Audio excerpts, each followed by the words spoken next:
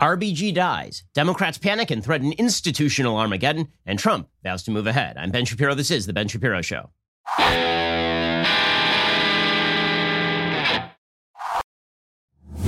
The Ben Shapiro Show is sponsored by ExpressVPN. You have a right to privacy protected at expressvpn.com/Ben. Well, maybe you noticed this year is crazy, man. I mean, just chaos in the streets. Everything's nuts. Now we're seeing a coronavirus upsurge over in Europe. Obviously, we have all of this controversy over the Supreme Court. The election is coming up. Who knows what's coming around the corner? And this is why your investment portfolio should be diversified at least a little bit into precious metals. Imagine if you had listened to me back in 2016 when I told you to invest just a little bit in gold. Back then, gold was $1,300 an ounce. Now it is hovering around historic highs. And as I've been saying, this year is going to be nuts, and it's not going to stop being nuts. If you haven't reached out to Birch Gold to diversify at least part of your IRA or 401k into a precious metals IRA, or just purchase some physical gold or silver from them, go ahead and do it today. Text Ben to 474747. Get a free information kit on protecting your savings with gold. Listen, I have some gold in my portfolio. I trust the folks over at Birch Gold. They've got an A+ rating with the Better Business Bureau, countless 5-star reviews. Talk to them. They are extremely knowledgeable. They can help you preserve your savings. Text Ben to 474747. Open a precious metals IRA today, or just purchase some physical precious metals. Again, text Ben to 474747. I've known the folks at Birch Gold for a very long time, and I've been urging you to invest for a very long time, at least a little bit, diversify just a little bit into precious metals. Get started by texting Ben to 474747 to get started. Okay, so right before Rosh Hashanah begins, I get the information that Ruth Bader Ginsburg, the longtime Supreme Court justice, first appointed in 1993, famous feminist voice, has passed away. And in Judaism, the first thing you always say is Baruch Dayan Emet, blessed is the true judge. So we say that obviously because death comes to us all, whether we are, on the side of the righteous or whether we are not on the side of the righteous. Ruth Bader Ginsburg, for all of our disagreements, and we had many of them, obviously, I disagree with her politics thoroughly and profoundly. She devoted decades of her life to public service. She was responsible for some things that I think everyone can agree with, including the forwarding of women's rights in the workplace. A lot of those things are very good. And her passage should be met with national mourning, of course. This, of course, however, raises the greatest, I think, constitutional crisis that I've seen in modern American history. Not because of what the Republicans are going to do, fill the seat, but because of what Democrats are threatening to do. Now, let's be real about this. From the very beginning, Ruth Bader Ginsburg should have stepped down when Barack Obama was president. Now, apparently her dying wish was that her seat not be filled. And Democrats are making a big deal out of this. There is no constitutional provision that allows a justice as their dying wish to pick their successor. In communist countries, judges pick their successors. That is not what happens in a free republic. In a free republic, however the process works is how the process works. Imagine if Justice Antonin Scalia had left a note by his bedside table before he had a heart attack and died, saying, "My dying wish is that the Supreme Court overturn Roe versus Wade." Do you think there would have been 5 seconds of consideration over his dying wish? That is not how this works. You do not get to will your Supreme Court seat to somebody else because it is not, in fact, your Supreme Court seat. It is a seat that pre-exists you and will exist long after you. Just as Donald Trump doesn't get to will the presidency of the United States to whoever he wants to be his successor, RBG does not get to will her seat to anybody else. So her dying wish is of absolutely no constitutional value. We all know this, by the way. I mean, she was holding on tenaciously to that Supreme Court seat. She didn't want to step down because she didn't want Trump to fill the seat.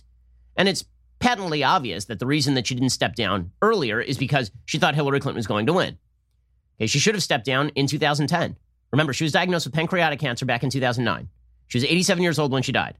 So that means she was 76 years old when she was diagnosed with pancreatic cancer. Now, typically, pancreatic cancer, unfortunately, has a very high kill rate.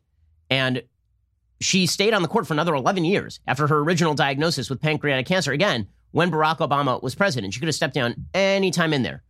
And she didn't step down in 2016 because she figured that she was going to be on the court while Hillary Clinton was president. Bill Clinton has said as much, right? Bill Clinton was asked by Margaret Brennan about this.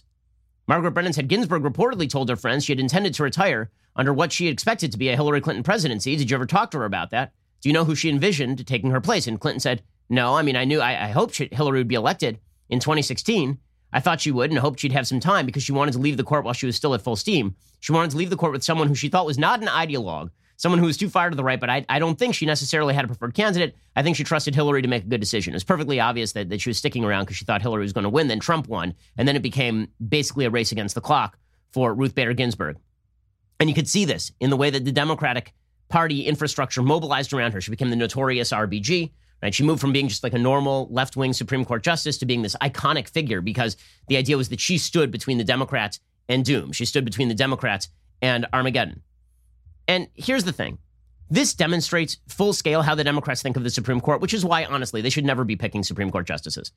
So as we will see, we're going to discuss a little bit later on the so-called McConnell doctrine from back in 2016. What he actually said. Was he saying that in the final year of a presidency, that the president should not select or that his selection should not be confirmed? No, he didn't say that. He never said that. What he said instead was that if the Senate was controlled by a different party than the president, the Senate had no obligation to move forward with a nomination if they were of a different party than the president until the American public had sounded off on what they wanted to be the final combination of factors leading to the selection of the Supreme Court justice. But in the final year of a presidency, we've had some 29 selections by presidents. It is perfectly normal for a president to select the person to fill a Supreme Court seat. In 17 of those cases, the president, or in 17 of those cases, the president and Senate have been controlled by the same party. And in 15 of those 17 cases, that person has been confirmed. This is something Senator Ted Cruz pointed out over the weekend. This is, of course, exactly historically correct. 29 times there has been a vacancy in a presidential election year. Now, presidents have made nominations all 29 times. When the Senate has been of the same party of the president, a vacancy occurs in an election year. Of the 29 times, those are 19 of them. Of those 19, the Senate has confirmed those nominees 17 times. So if the parties are the same, the Senate confirms the nominee. When the parties are different, that's happened 10 times. Merrick Garland was one of them. Of those 10, the Senate has confirmed the nominees only twice.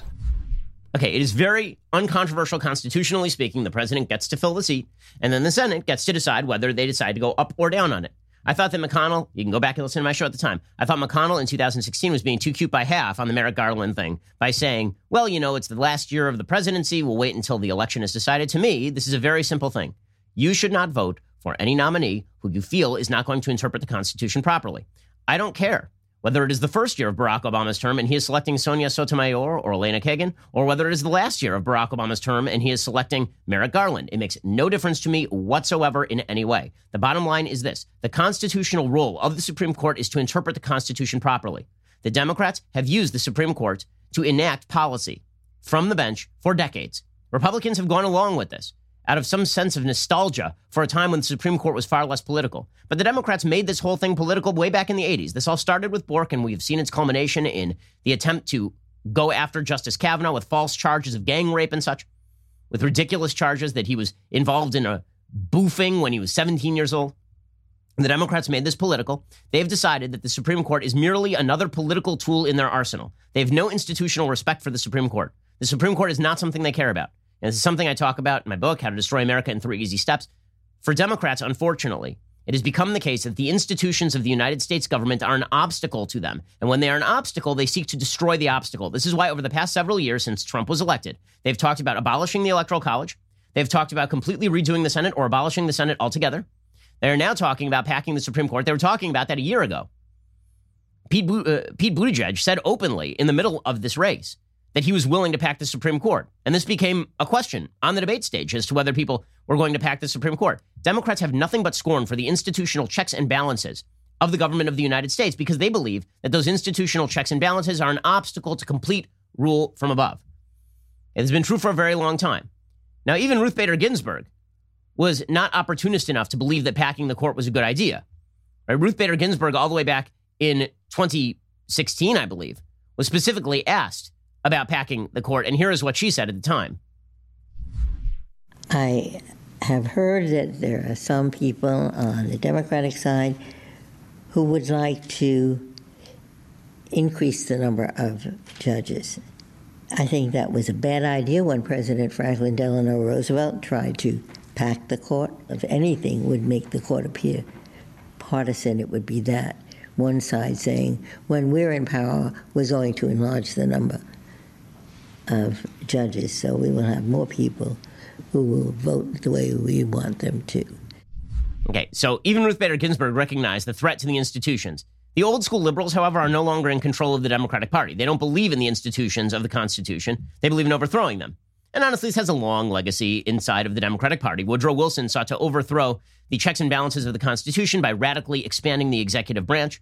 and overthrowing all checks and balances, taking all the powers of the legislature and placing them inside the executive. You saw FDR attempt to pack the court back in the 1930s. This led to the Supreme Court changing a lot of its doctrine in what was called the switch in time that saved 9, meaning that it saved 9 seats on the Supreme Court as opposed to 13 seats on the Supreme Court because FDR was threatening to pack the court. Institutions for the Democratic Party are of no interest. They don't like the structural Constitution because they don't like the fundamental philosophy underlying the structural Constitution, which is that of limited government and checks and balances that protect your rights. The Constitution was written for a very specific purpose. That purpose was to protect the principles of the Declaration of Independence. And the basic idea was that a government that is unitary in nature, a government that has unified power at the top and no checks and balances, either hierarchically with the states or horizontally between the branches, was going to infringe upon your rights. Democrats believe the government should infringe upon your rights because your rights come from government. And a government big enough to give you what you want is a government that is also big enough to take away what you have. Democrats have always seen these institutional checks and balances as a problem. So why in the world would you let Democrats appoint people to the Supreme Court who are promptly going to use the Supreme Court as another political body? The Supreme Court's original designation was to interpret the Constitution of the United States.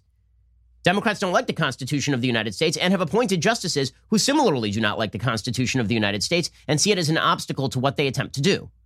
They see the Constitution as a bit of poetry that they can interpret however they see fit. From the Obamacare cases to Roe versus Wade, Democratic justices never miss. They never miss because they are politically motivated. They do not bother reading the Constitution. The way that you can tell whether a justice reads the Constitution or does not read the Constitution is whether that justice always votes with your political priors or whether that justice sometimes votes against your political priors based on the text of a law before them. Democrats get what they want from their justices, no question, which is a good indicator as to how they see the court. And you have to understand all of this because that is what is undergirding the battle that we are currently undergoing. The battle that is about to break upon us is one that is honestly country-shattering in nature. And it's not because of anything Trump or the Republicans is about to do. As we're about to discuss, what Democrats are threatening to do, violate the structural integrity of the Constitution in massive new ways, violate every norm, break institutions of the Constitution. What they are threatening to do can, in fact, split the country apart. And they're using this as blackmail in order to prevent Republicans from fulfilling their constitutional duty to fill that seat and so that they can pack the court unofficially with another member of the hard left who will then rule in favor of all of their Democratic political strategies. In order to understand that, you have to understand how Democrats see the court. The Democrats do not see the court as an expositor of the Constitution. They see the court as a second legislature. This is why the worship for RBG. Conservatives, we really like Clarence Thomas. I'm a huge Clarence Thomas fan. We really like Justice Scalia a lot. But there was never the sort of worshipful insanity you see for Democrats and RBG. RBG was a near idol for many Democrats. In the same way that Democrats have a tendency to buy votive candles of Robert Mueller if he's going to stop Trump or something. They were worshipful toward RBG. Again, they were calling her the notorious RBG. She was an octogenarian liberal justice who spent her life in the law, and they were treating her as the notorious RBG because she was slaying queen. Because for the Democrats, when it comes to the Constitution is secondary, political priority is primary. And you can see this in the reaction to RBG's death. So just to take an example, I think this is the it of the Democratic Party right here. There was a video going around online over the weekend of a liberal woman having a screaming meltdown over the death of RBG. Now, can we be clear about something? If Trump fills this seat, and he fills it with Amy Coney Barrett, or if he fills it with a justice from Florida named Barbara Lagoa, if he fills that seat, the chances of Roe versus Wade being overturned are nearly zero. I say nearly zero only because I hedge my bets a little bit. They're basically zero. Roe versus Wade is not going to be overturned. There are not 5 votes for it. Even if you put someone on the court right now who vowed to overturn Roe versus Wade, there's still not 5 votes for it. Kavanaugh's not going to vote to overturn Roe versus Wade. Alito, I doubt he's going to vote to overturn Roe versus Wade. And I don't think Gorsuch is going to vote to overturn Roe versus Wade. I think legit you have 1 vote to overturn Roe versus Wade on the Supreme Court right now, and it's Clarence Thomas. So all of the panic, the insane panic you see from Democrats over this seat is because what they want the Supreme Court to be is a green light for every Democratic priority, and they are afraid of anyone appointed to the court who will in any way provide some sort of speed bump in their pursuit of power. That's all this is. Okay, so here is this liberal crazy lady screaming about RBG. Holy fucking shit, you guys! I'm driving in a car, but I just got a notification that Ruth Bader Ginsburg died! Could this year get any fucking worse? Ruth, you just had to make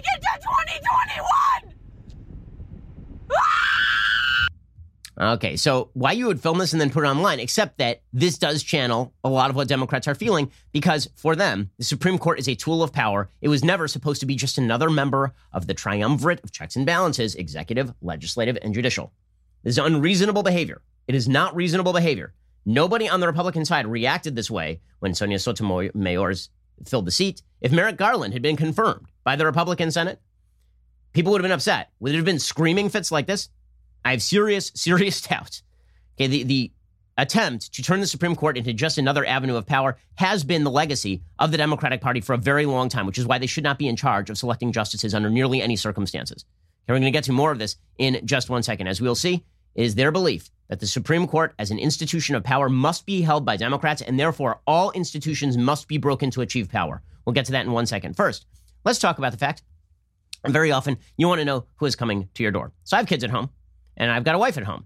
And these days, everybody's at home. And you want to know who's coming to your door. So let's say that I am out of my house and somebody rings the doorbell. Well, very often when somebody is going to rob your house, they ring the doorbell to make sure that you're not home first. Well, now I can pick up and I can tell exactly who it is. Or I can use the Ring devices on my property to keep track of my kids who are constantly attempting to kill themselves, because this is what small children do. Whatever you call home, Ring has everything you need to protect it. See and speak to whoever is at your door from anywhere with video doorbells.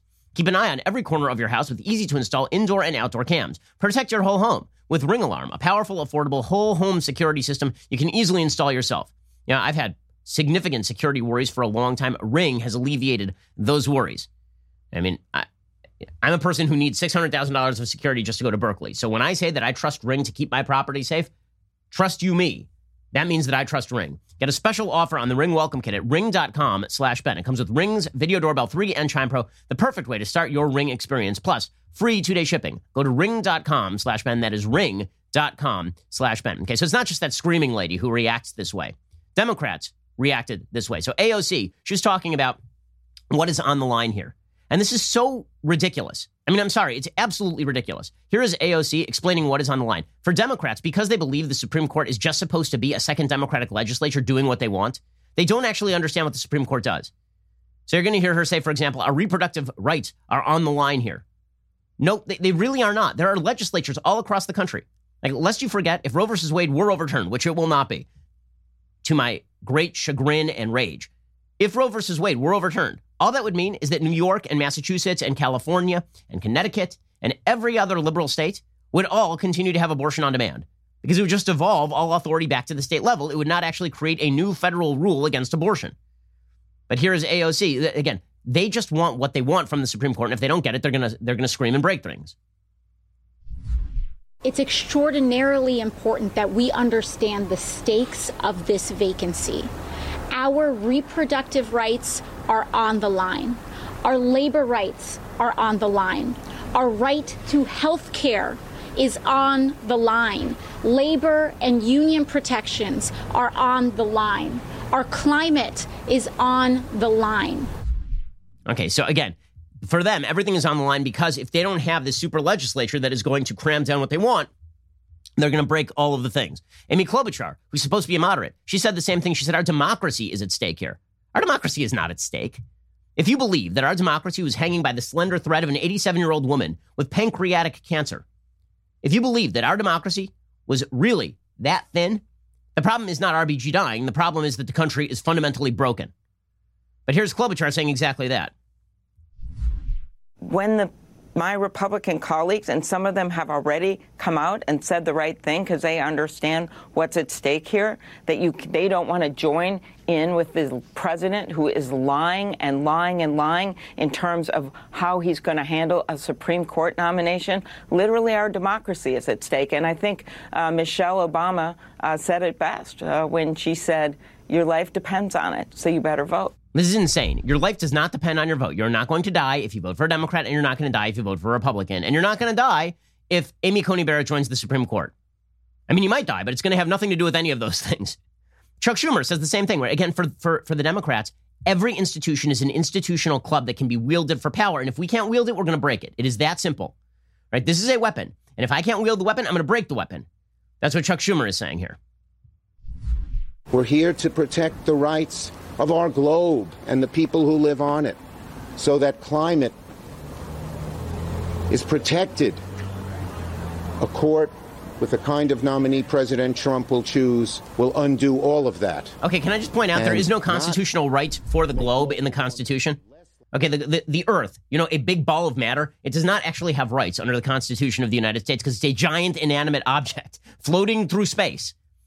Also, it is not the job of the Supreme Court to make global warming policy. It is the job of the Supreme Court to interpret whether, in fact, an executive agency is acting in accordance with legislative policy or whether that legislative policy actually violates the tenets of the Constitution. It is your job. You're the Senate minority leader. It's your job to make policy you think protect the globe and global warming. That's not the job of the Supreme Court. What he's really talking about there is he wants the Supreme Court to read into the Clean Air Act that carbon emissions can be considered a pollutant, which, of course, was never considered under the Clean Air Act. But this is exactly how Democrats think about the court. The court is just a tool of power. It's a hammer. And so this leads to tremendous levels of dishonesty. AOC said, I can't believe that Mitch McConnell won't honor RBG's last wish. Again, what does she think we live in, a monarchy? That's not the way this works, honor RBG's last wish. I mean, first of all, I hope that RBG had other wishes besides that for her last wish. I hope that is a bit of a bit of exaggerated rhetoric for purposes of the political moment from the family. I hope that she was thinking about other things on her deathbed because I wouldn't want to be thinking about politics as I died, right? That just seems like an unpleasant way to go. But here is AOC. Here's AOC saying that the Republicans are bad because they won't honor RBG's last wish. Well, good news. I guess when Clarence Thomas goes, hopefully in 25 years or something, when Clarence Thomas goes, he should wish for a complete reversion to the constitutional order and structure that the founders intended, meaning that we wipe away several million federal jobs. And we'll just honor his last wish because that's what I didn't realize there was that constitutional provision. The last wish of a dying justice must be implemented by the legislature. Who knew? Who knew? Tonight, Mitch McConnell publicly, the night of her passing, he couldn't wait 24 hours, issued a statement saying that he was going to give Trump a vote in violation of her dying wish. People can say how appalling, people could say this is horrible, etc. But we know who this man is. We know who this man is. This is a man who does not care about a dying woman's final wish. Yeah, what is this? I'm sorry, that's absurd. It's absurd. It's an absurdity of the highest order that the Senate should be sitting there going, yes, but what did they write in their will? Okay, this isn't she can't will the seat. She doesn't own the seat. But when you believe that the Democrats ought to control the auspices of power and they can will that power to other people, this is what you get. And so Democrats have said nothing is off the table. Democrats have said nothing is off the table. Both Chuck Schumer and Blumenthal, Senator Blumenthal from Connecticut, Richard Blumenthal, they've both said nothing is off the table. According to CNN's senior congressional correspondent, Manu Raju, he reported that Schumer told Democrats on a call, let me be clear, if Leader McConnell and Senate Republicans move forward with this, nothing is off the table for next year. Nothing is off the table. 20 minutes later, Richard Blumenthal made the same threat. He tweeted, if Republicans recklessly and reprehensibly force a Supreme Court vote before the election, nothing is off the table. So what do they mean by nothing is off the table? What they mean by nothing is off the table is that they will think about packing the court. They will think about using impeachment. Axios reports today that they are talking about adding Supreme Court justices, eliminating the filibuster, and statehood for D.C. and Puerto Rico. Now, there's only one problem, as Mitch McConnell's spokesperson said. Every single threat they are currently making, they already made 4 months ago. So they already shot the hostage. If this is a hostage negotiation, they already shot the hostage. Also, I have a basic rule of constitutional jurisprudence. Do not negotiate with constitutional terrorists. If people are threatening to break every institution of government unless you give them what they want, why would you then give them power over that government? That makes no sense at all. We'll get to this in just 1 second. First, let's talk about the fact that you really don't want to be spending all of your business time and money on legal.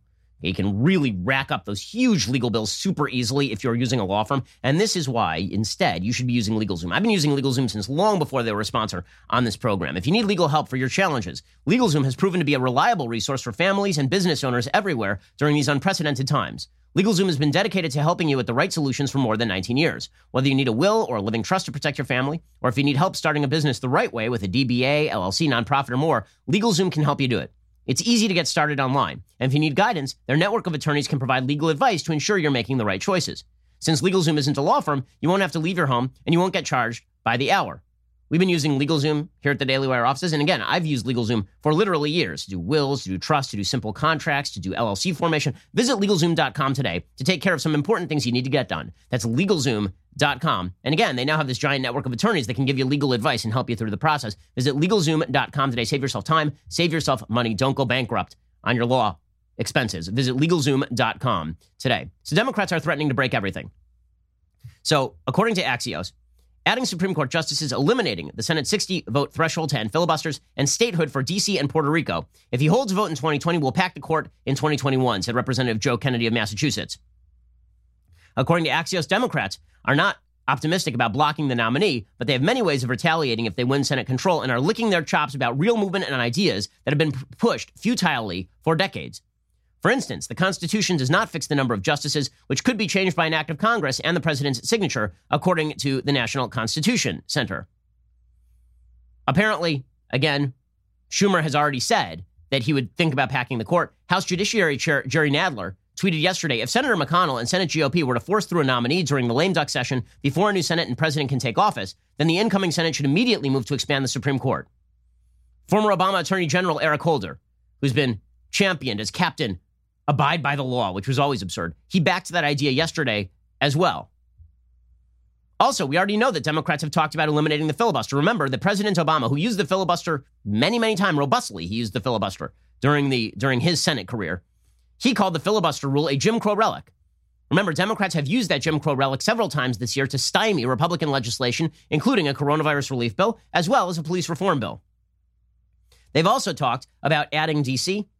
and adding Puerto Rico as states in the assumption that both of those will then vote Democrat, which would add 4 Democratic senators and completely skew the balance of power in the Senate of the United States. That would be a complete violation of institutional norms, going back all the way to the beginning of the Republic. If there were 2 sides in America, whatever those sides were, pro-slavery, anti-slavery, Democratic versus Republican, the basic rule was, whatever the 2 sides were, if you were going to add states, you added them 2 at a time, one for one side, one for the other, so you didn't violate the constitutional structure and create an impetus for states to believe that they were being jobbed and then leave the union. Democrats are talking about pushing incredibly, incredibly hard.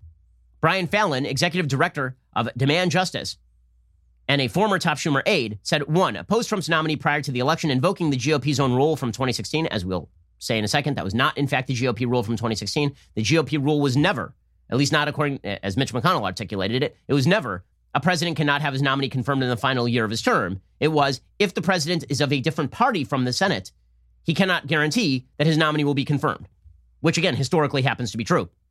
He says, step 2, defeat Trump on November 3rd. 3, keep seat open until Biden takes office. 4, if GOP rams Trump pick through anyway, add seats to the core. This is the play. There is no other play. Okay, Erwin Chemerinsky, who is a longtime Democratic theorist from USC, he has a piece out today in the LA Times, openly calling for the Democrats to pack the court. He says that this is the secret weapon. They should pack the court ASAP. He says, the Democrats have few cards to play at a crucial moment for our democracy. The stakes are enormous. Last term with Ginsburg on the bench, the court handed down surprising 5-4 decisions to protect individual rights, including a decision to strike down Louisiana's restrictive abortion law and to invalidate Trump's rescission of DACA. If Ginsburg is replaced, the chance of such rulings will evaporate. Okay, let's be frank about this again. Even if that happened, all that would happen is that there would be additional abortion restrictions in red states. There would not be abortion restrictions in blue states. That would continue as is. And DACA, by the way, that was a bad decision. One way for Democrats to make clear, is according to Chemerinsky, one way for Democrats to make clear they will not tolerate Republicans trying to fill this seat in advance of the election would be for them to pledge that if they take the White House and Senate in November, they will increase the size of the Supreme Court to 13 justices. The number of justices on the court is set by federal law, not the Constitution. Since its beginning, it has ranged from having between 5 and 10 members. Since the 1860s, it has remained at 9. So now he says we should pack the court. Okay, meanwhile, Joe Filipovich over at the Washington Post saying exactly the same thing. If McConnell pushes through a nominee, President Biden should pack the court. Republicans have put party over principle. Biden can do something about it. Okay, first of all, it's not putting party over principle to vote for a nominee that a president of your party nominated. That is like the way things are generally done. It's only the stupidity of Republicans in confirming a bunch of Democratic hacks to the Supreme Court that has led to this current belief that Republicans have an obligation to vote on Merrick Garland or should not vote on the Republican nominee. By the way, it's fun to watch everybody rush to the other side, right? So you have a bunch of people who in 2016 were like, yeah, we don't have to vote on Merrick Garland. And Democrats like, you have to vote on Merrick Garland. You must vote on Merrick Garland. And now it's 4 years later, like, you must never vote on Amy Coney Barrett. You must never do it. Like, the switch in time is pretty incredible. People just rushing side to side frantically as the Titanic goes down. According to Joe Filipovich, for liberals, Ruth Bader Ginsburg's death brings shock that an icon is gone, that she didn't make it until the next presidency, and terror. Senate Majority Leader Mitch McConnell, who in 2016 blocked President Barack Obama from filling a Supreme Court seat vacated about 9 months before the presidential election, says he will permit Trump to fill one left empty less than 2 months before this year's election. Democrats have only one play here. If Trump and McConnell jam an appointee through, it is not enough for Democrats to raise hell about the hypocrisy, the duplicity. It's not enough to target every Republican senator who goes along. It's not enough to have voters bombard the Republican senators' offices with phone calls and protests. Because those things have been happening for 4 years, and none of them have persuaded the GOP to put stability of the country or obligations of office ahead of that party's thirst for power. So Democrats should threaten to pack the court. And if McConnell pushes through a new justice and Joe Biden wins, they should follow through. So Democrats are threatening to break the institutions. That's not the only institution they are threatening to break, by the way. They're also threatening to use impeachment. And so last I checked, impeachment was for high crimes or misdemeanors. Now, listen, you can impeach for any reason. It is perfectly constitutional to impeach for any reason under the sun. But there has been a general rule that at the very least, you ought to have the slender reed of some basis for an impeachment. Democrats are now saying, what if we just impeached Rando McFace over here to hold up the Senate's business so they can't actually confirm a justice? AOC said this. She says, what if we just impeach Trump or Barr or like Bob, the janitor over at the White House? Let's impeach that guy because that'll hold up the Senate. Here was AOC. The fact that AOC and Schumer did a joint presser about this is pretty incredible. Would you be in support of potentially reviewing talks of an impeachment hearing, either against the Attorney General or the President? Well, I think I believe that certainly there has been an enormous amount of law breaking in the Trump administration. We must consider, again, all of the tools available to our disposal, and that all of these options should be entertained and on the table. Okay, so there it is. And then Nancy Pelosi was asked about this, and she said that we have arrows in our quiver, many, many arrows in our quiver. It was fun. I mean, George Stephanopoulos, who has led a life of attempting to basically spout Democratic talking points through his questions. You'll recall back in 2012 when he randomly asked in the middle of a Republican debate whether Mitt Romney was going to get rid of contraceptives. And everybody was like, what in the hell is he talking about? And that immediately within a week turned into the war on women narrative pushed by the Democratic Party. Well, here is George Stephanopoulos, who obviously had some ideas planted with him. I think it's pretty obvious here. He plants the idea with Nancy Pelosi, supposedly, of impeachment. Here he is saying, what if we just impeach Trump to, hold up the business of the Senate? Some have mentioned the possibility, if they try to push through a nominee in a lame duck session, that you and the House could move to impeach President Trump or Attorney General Barr as a way of stalling and preventing the Senate from acting on this nomination. Well, we have our options. We have arrows in our quiver that I'm not about to discuss right now. But the fact is, we have a big challenge in our country. Okay, worth noting that Pelosi then completely lost her train of thought in the middle of the conversation and literally restarted the interview. So one of the great things about our current republic is that everybody is geriatric and senile who is currently in a position of power or running for a position of power. When the young buck is Chuck Schumer, you know you're in trouble. Here's Nancy Pelosi completely losing her train of thought and nearly keeling over. 10 states, as I said, on Friday, started their early voting the day that we lost Ruth Bader Ginsburg. But to be clear, you're not taking any arrows out of your quiver. You're not ruling anything out. Good morning. Sunday morning. We have a responsibility. Wow. It's weird when those gears get stuck there for just a second and the Botox infuses the brain. So all good stuff happening in the country. Here's the bottom line for a lot of this. What's happening right now is the Democrats are threatening to destroy institutions. And the media are telling Trump that he is destroying institutions by doing exactly what the Constitution says a president is supposed to do. And that McConnell is destroying institutions by doing exactly what the Senate is supposed to do. You can't negotiate with political terrorists. It is political terrorism to threaten to burn down every institution of government unless you get your way. It's what my son does when he is fussing. And he decides to lie on the floor and scream and shout. He does not get what he wants. He goes to his room. In fact, it is significantly more important that Republicans now put through a justice simply to make the point that Democrats cannot threaten to burn down every institution of constitutional government because they don't like the outcome of the system. Here's the reality of the situation. Roe versus Wade is not going to be overturned in all likelihood. 2, Ruth Bader Ginsburg should have stepped down 10 years ago. If you don't like how this went, that is only on the Democrats. 3, if Democrats gain power, undoubtedly they will have some opportunities to pick Supreme Court justices as well. This is how the system works.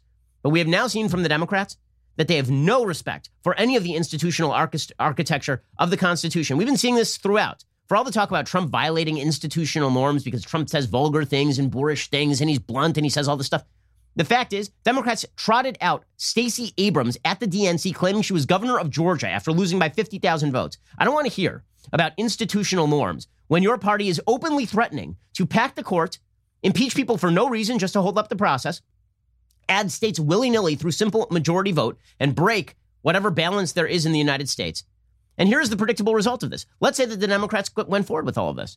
Let's say that the Democrats really went for it. Let's say that they did all of this. Let's say the Republicans appoint Amy Coney Barrett. They confirm Amy Coney Barrett. Joe Biden comes in, and then he says, we're adding 4 Supreme Court justices, and Puerto Rico, D.C., and Guam all become states. Right? We now have 6 new senators, and they are all Democrats, and that's what we're doing. Let's say that happens. How long do you think the country lasts after that? Do you think that Texas, Florida, Georgia, Mississippi, any of those states are going to abide by federal dictates coming down from a perverted form of constitutional government nobody consented to? Do you think that they're going to abide by a constitutional decision coming from a court of 13 packed by Democrats? Do you think that states are simply going to remain as they become minorities in a government to which they did not consent? Do you think that that is going to happen? Or do you think we are going to come to a true constitutional impasse? It is not the appointment of the justice that is a constitutional impasse. It is the violation of the system itself that is the constitutional impasse. Republicans cannot give in to this, because if you are living with the sword of Damocles hanging over your head every moment, that, if we don't give Democrats what they want, guys, next time they get power, they're going to kill the filibuster, add states, destroy the Supreme Court. Well, then guess what? We do not have a social compact anymore. So maybe Democrats want to make clear we don't have a social compact anymore. But if they do, it's on them. If they do, it's on them. And guess what? If Texas says, we are not, let's say that a Democratic Senate passes a gun confiscation measure that violates the Second Amendment, and a packed Democratic Supreme Court then says, you know what? Second Amendment no longer is in the Constitution. Go ahead. Do what you want. You think Texas is going to abide by that? They won't, and they should not. Okay, because the bottom line is whoever breaks the system is now responsible for the breaking of the system. Appointing a justice and confirming a justice is not breaking the system. We're going to get to more of this in just one second. First, let's talk about the fact that you can still, in these dark and difficult times, you can still do something really, really meaningful. I'm talking about taking a family memory or taking a picture of one of your favorite people or a situation and turning it into a beautiful portrait you can hang above your mantelpiece. So in my house, in my magnificent home, I have a beautiful portrait of me, my wife, and 2 of our 3 children, which means it's time for us to go back to Paint Your Life and now get a picture of all of us, including my tiny little baby, who is the very cutest baby in the entire world.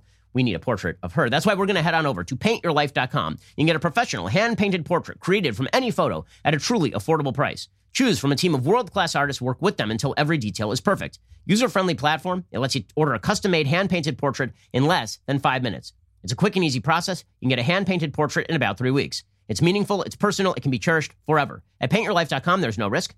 If you don't love the painting, your money is refunded, guaranteed. Right now is a limited time offer. You get 20% off your painting. That is correct, 20% off and free shipping. To get this special offer, text the word Ben to 64,000. That is Ben to 64,000. Text Ben to 64,000 right now. Paint Your Life. Celebrate the moments that matter most.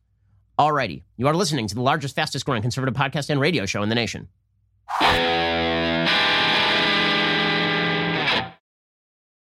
Okay, so Democrats are now engaged in open constitutional blackmail. We're going to impeach people for no reason. We're going to pack the court. We're going to add states. We're going to kill the filibuster. We're going to destroy every institution of government because we didn't get our way. That's the short version of this.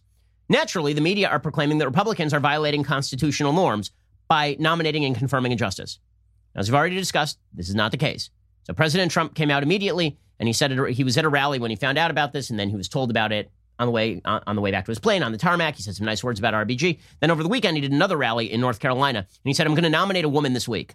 I could see most likely it would be a woman. Yeah, I think I could say that. It would be a woman. I would, if somebody were to ask me now, I would say that a woman would be in first place. Yes, we'll be making a decision. I think the process can go very, very fast.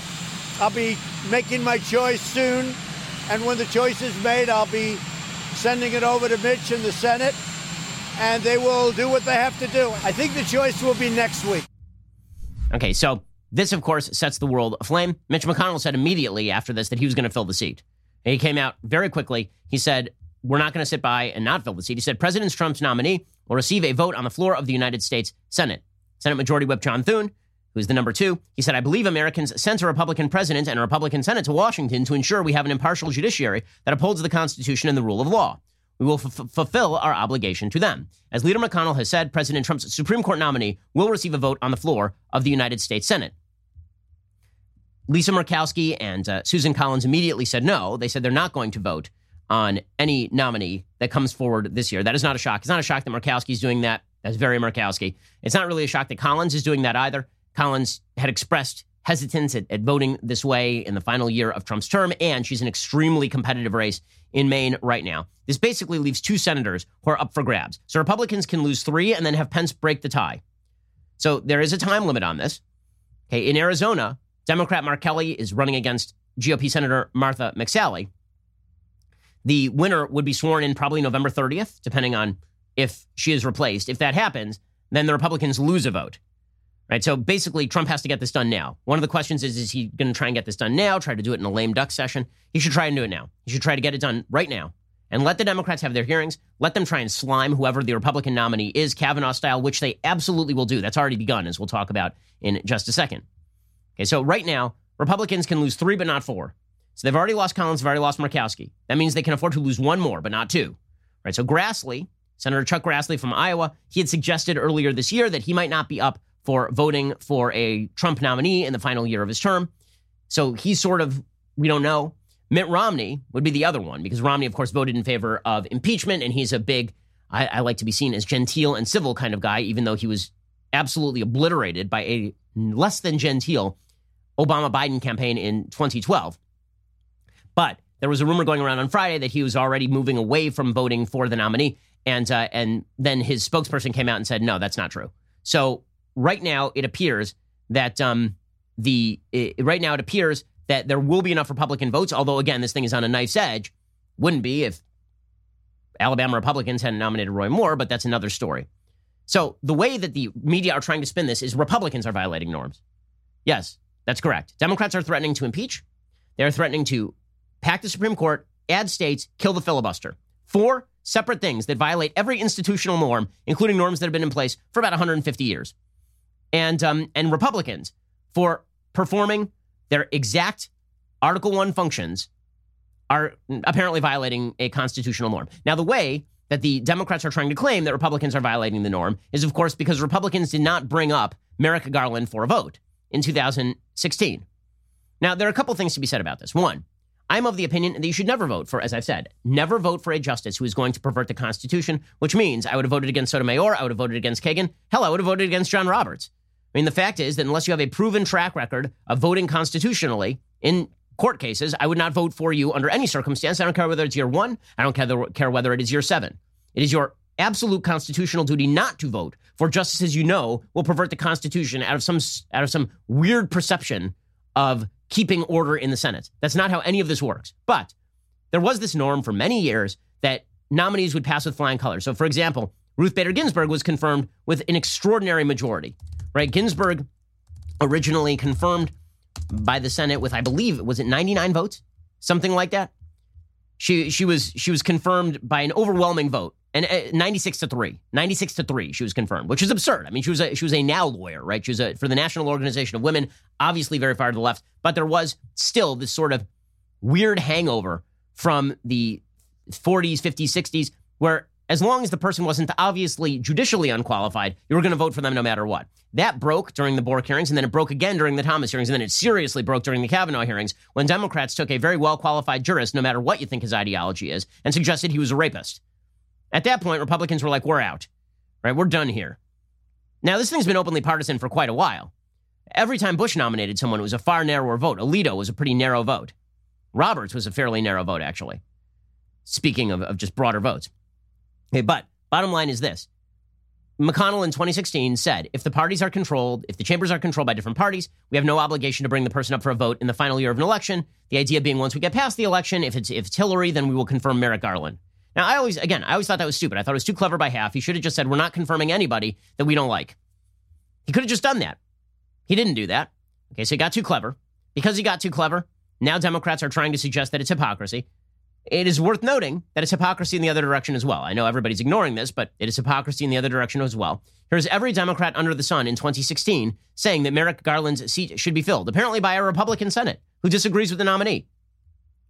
The blockade on filling a naturally occurring vacancy, in my view, is harmful to the independence of the Article III branch. You cannot keep a seat on the Supreme Court, which represents all of us. You cannot keep it vacant against the Constitution. Do pretty much everything they can to avoid acknowledging the legitimacy of our democratically elected president. The American people expect the president's nominee to be given a fair hearing and a timely vote in the Senate. Every day that goes by without a ninth justice is another day the American people's business is not getting done. So every Democrat flipped, right? Every Democrat flipped. So they're saying Republicans flipped on this. The only difference is that Republicans were in the majority both times. So they said we don't have to vote on the Democrat and we will vote on the person we like.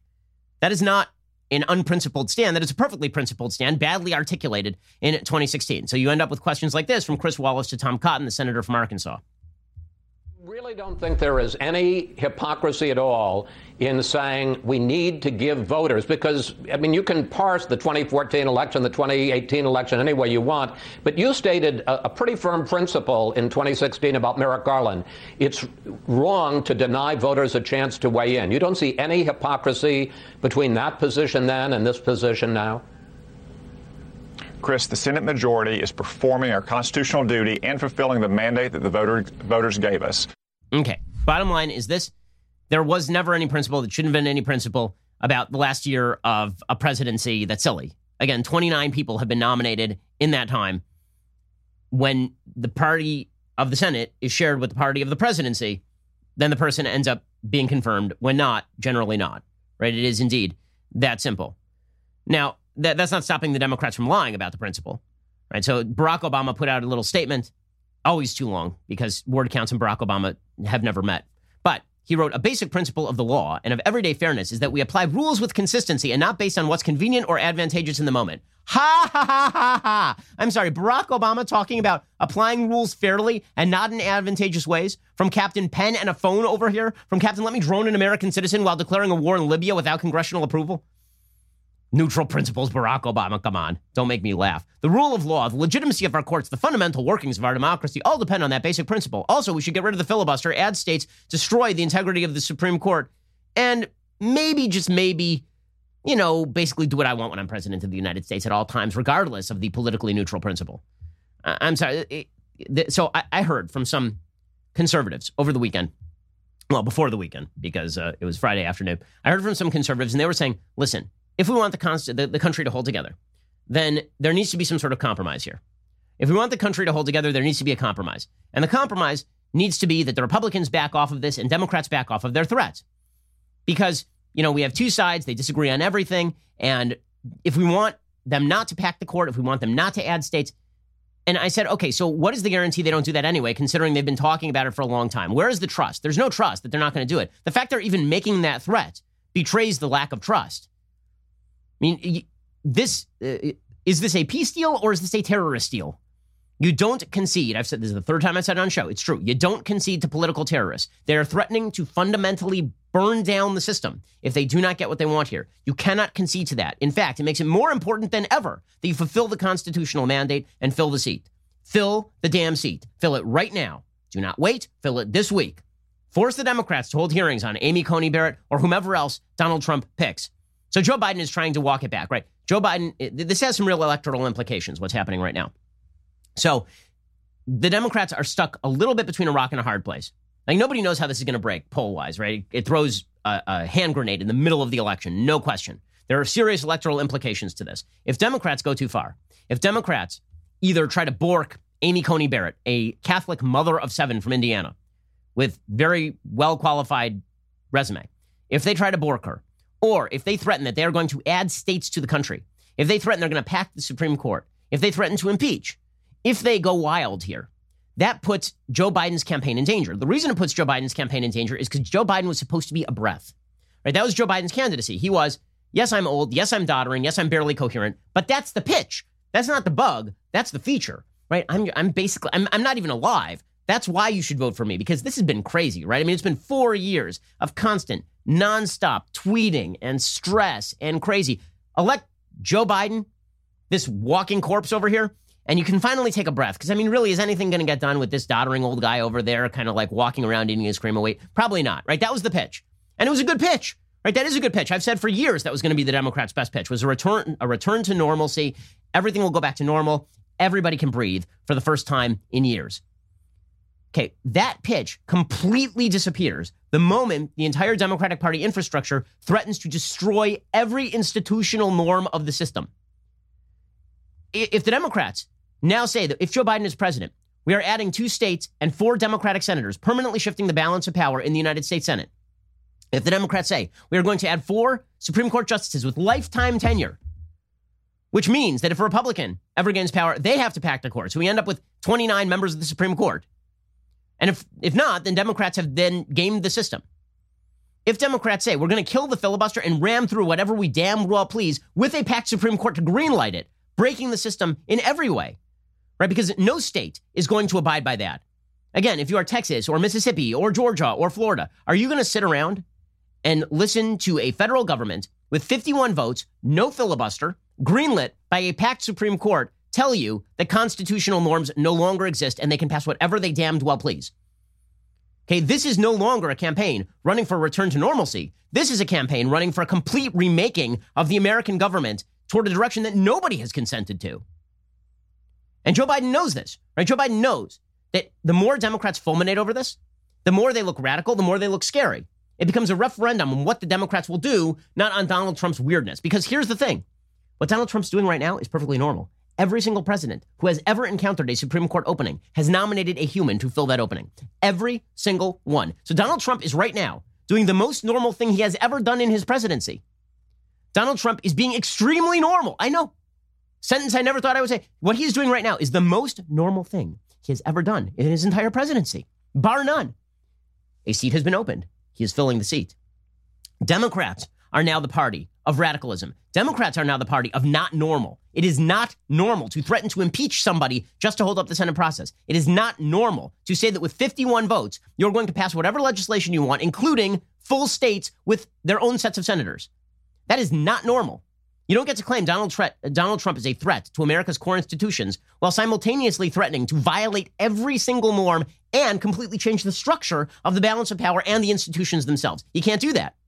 You know who knows that is Joe Biden. So Joe Biden is scared. And so what Joe Biden is saying is we need to de-escalate. So Joe Biden is not actually willing to make these threats. The reason he's not willing to make the threats is the minute he does, this becomes a referendum on Biden, not a referendum on Trump.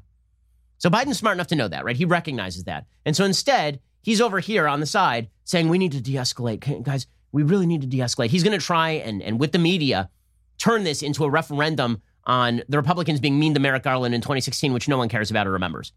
I mean, seriously, like the number of people in America who are like deeply mourning for Merrick Garland, I remember his name. Very few other Americans do. But he's going to try and turn this into Trump being not normal. That's a very difficult pitch.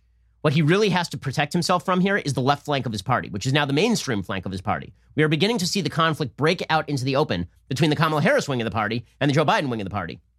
Remember, if Trump nominates somebody, which he will, and if that person has hearings, which they will, Kamala Harris is going to be there trying to slander that Supreme Court nominee in the same way she tried to slander Brett Kavanaugh. That's going to be real bad for Biden.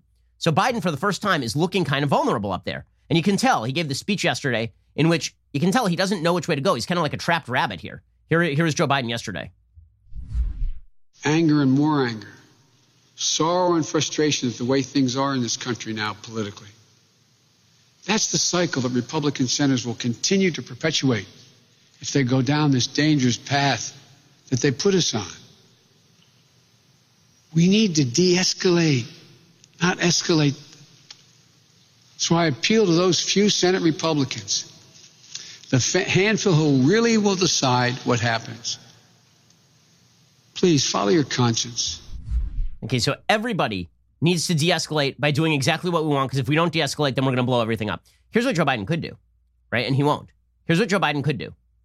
What Joe Biden could do is he could, right now, say to Mitch McConnell, here's the deal. I pledge I pledge, right, in public writing, and he would have to give some sort of guarantee that makes some sense. I pledge we will not pack the court. We will not do any of the world-breaking things I'm talking about. We will not kill the filibuster. We will not add states. We won't do any of that if you hold the seat open. Joe Biden can't do that, though. Right? So that'd be an easy giveaway for him. But he can't do that because his own party will kill him for doing that. Remember, they were talking about this stuff before the seat opened, which means, as Josh Holmes, former press secretary for Mitch McConnell, said, they already shot the hostage. They already made the threat. It's too late. There is no trust that can be built on the back of Joe Biden. Nobody's going to trust that even if Joe Biden guarantees personally that they're not going to do any of these things, that they won't do any of those things, regardless of whether the Republicans fill the seat. There is no stepping back from the brink here. It's not a thing that is going to happen. Republicans must, morally speaking, move forward. That's putting aside all of the impact that a Supreme Court justice will do, including, again, I'm not a person who believes deeply in the generalized power of the Supreme Court. I think they tend to more green light trends than they do actually stand up for the Constitution. But there will be edge cases where the Supreme Court makes a difference, and preventing the left from gaining complete footholds in the Supreme Court, that is a real thing. And I'm more interested in having another person on the Supreme Court to not be wild leftist than I am, suggesting faith in the Supreme Court to implement actual constitutional principle. With all of that said, Joe Biden has a problem here. His problem is very obvious. He can't appear radical. His party is now threatening extremely radical things. And Republicans know this, which is why the two people who they are talking about nominating are Amy Coney Barrett on the one hand and a woman named Barbara Lagoa on the other. So Amy Coney Barrett is from Indiana. She's a Catholic, on a personal level is anti-abortion, but again, that makes no sense. That makes no difference in terms of her constitutional jurisprudence. She has 7 children. She happens to be a very attractive candidate. Like, she's very camera-friendly. Trump first nominated her to the U.S. Court of Appeals for the 7th Circuit in 2017. She'd previously taught at University of Notre Dame for 15 years, so she had no previous judicial record to scrutinize. Barrett wasn't a total novice to the judicial system. She clerked for Justice Scalia. During her confirmation hearings, she said she would follow all Supreme Court precedent without fail and would regard Roe v. Wade as binding precedent. Democrats then went completely anti-religious on Barrett. They said that they quoted her saying that a, quote, legal career is but a means to an end, and that end is building the kingdom of God. Well, if you've ever met a religious human being, every single religious person believes that whatever their career is a means toward serving God. That is what it means to be a religious person. That doesn't mean that she's going to start writing New Testament segments into Supreme Court decisions. That's very, very silly. It is true that in the past, she has written, she doesn't believe the Supreme Court is bound to bad precedent. So she is going to be a candidate it will be difficult for Democrats to attack without looking petty and ridiculous. The other candidate who they've been looking at is Barbara Lagoa. So she's quickly risen to the top of the list. That is because she's a Cuban American in Florida, which of course is a swing state. Her record is not particularly clear because she doesn't have a long record of judicial decisions. Now, listen, I tend to be with Josh Hawley here. I think every judicial nominee should be asked point blank, are you going to overrule Roe? If the answer is no, you shouldn't be nominated. Democrats do this. I don't see why Republicans should not, except they don't believe they'll be able to get away with it. But Barbara Lagoa has been now elevated to the top of the stack. Her 14-year tenure as a state and federal judge presents Democrats with opportunities to scrutinize her record, says the Washington Post. So she concurred this month in a federal appeals court ruling that is expected to keep 85,000 felons registered to vote in Florida from casting ballots. She repeatedly sided with business when she was on the Florida High Court. She was nominated by Ron DeSantis. And she has said that she would faithfully apply precedents when it came to Roe versus Wade. People who know her say that she is very pro-life, which, again, doesn't mean anything when it comes to jurisprudence. It just means that she's personally pro-life. She's a mother of 3, including a pair of twins. Apparently, she is quiet and collegial with shrewd political instincts. She was also a member of the pro bono legal team representing the Miami relatives of Elian Gonzalez, the Cuban boy whose mother drowned while trying to escape with him to the United States, and who was turned over to his father in Cuba by the Clinton administration. So Lagoa is obviously very friendly with the Federalist Society. Her husband, Paul Huck, is a godfather of the Federalist Society in Miami, apparently. So these are the two kind of top nominees. Both of them would be difficult for Democrats to attack. Joe Biden has to know this. It's why Joe Biden has to be very concerned about the Democratic Party going too far here. He really should be. It's a danger to his election. And frankly, it's a danger to the system, because if the Democrats go too far, you are going to start to see the country break up. You're going to see states start to say the federal government has lost all legitimacy. Democrats got to be real careful here. A lot more careful than Republicans in merely fulfilling what everybody else figured, which is if Trump appoints a replacement and the Republicans hold the Senate, They get to confirm him. Alrighty, we'll be back here later today with 2 additional hours of content. A lot I didn't get to, including the ridiculousness of the Emmys, plus Nicole Hannah-Jones deleting her entire Twitter history. The 1619 Project lady who says we can't whitewash history completely whitewashed her own Twitter history. Yet over the weekend, we'll talk about that a little bit later on. Otherwise, we'll see you here tomorrow. I'm Ben Shapiro. This is The Ben Shapiro Show. If you enjoyed this episode, don't forget to subscribe. And if you want to help spread the word, please give us a 5-star review and tell your friends to subscribe too. We're available on Apple Podcasts, Spotify, and wherever you listen to podcasts. Also, be sure to check out the other Daily Wire podcasts, including The Andrew Klavan Show, The Michael Knowles Show, and The Matt Walsh Show. Thanks for listening. The Ben Shapiro Show is produced by Colton Haas. Our technical director is Austin Stevens. Executive producer, Jeremy Boring. Our supervising producers are Mathis Glover and Robert Sterling. Assistant director, Pava Wydowski. Our associate producer is Nick Sheehan. The show is edited by Adam Sayevitz. Audio mixed by Mike Coromina. Hair and makeup is by Nika Geneva. The Ben Shapiro Show is a Daily Wire production. Copyright Daily Wire 2020. Hey everyone, it's Andrew Klavan, host of The Andrew Klavan Show. Ruth Bader Ginsburg has passed away, and before we get into the upcoming political fight, we want to take some time to respectfully and solemnly drink leftist tears to the dregs, because they just taste so good. And we'll do it on The Andrew Klavan Show. We'll get to more on this in just 1 second. First, Pure Talk believes in American values, and that free should mean, like free. So when you switch to Pure Talk today, you'll get a free Samsung 5G smartphone. There's no 4-line requirement, no activation fee, just a free Samsung that's built to last with a rugged screen, quick charging battery, and top-tier data security. Qualifying plans start at just $35 a month for unlimited talk, text, 15 gigs of data, and a mobile hotspot. Pure Talk gives you phenomenal coverage on America's most dependable 5G network.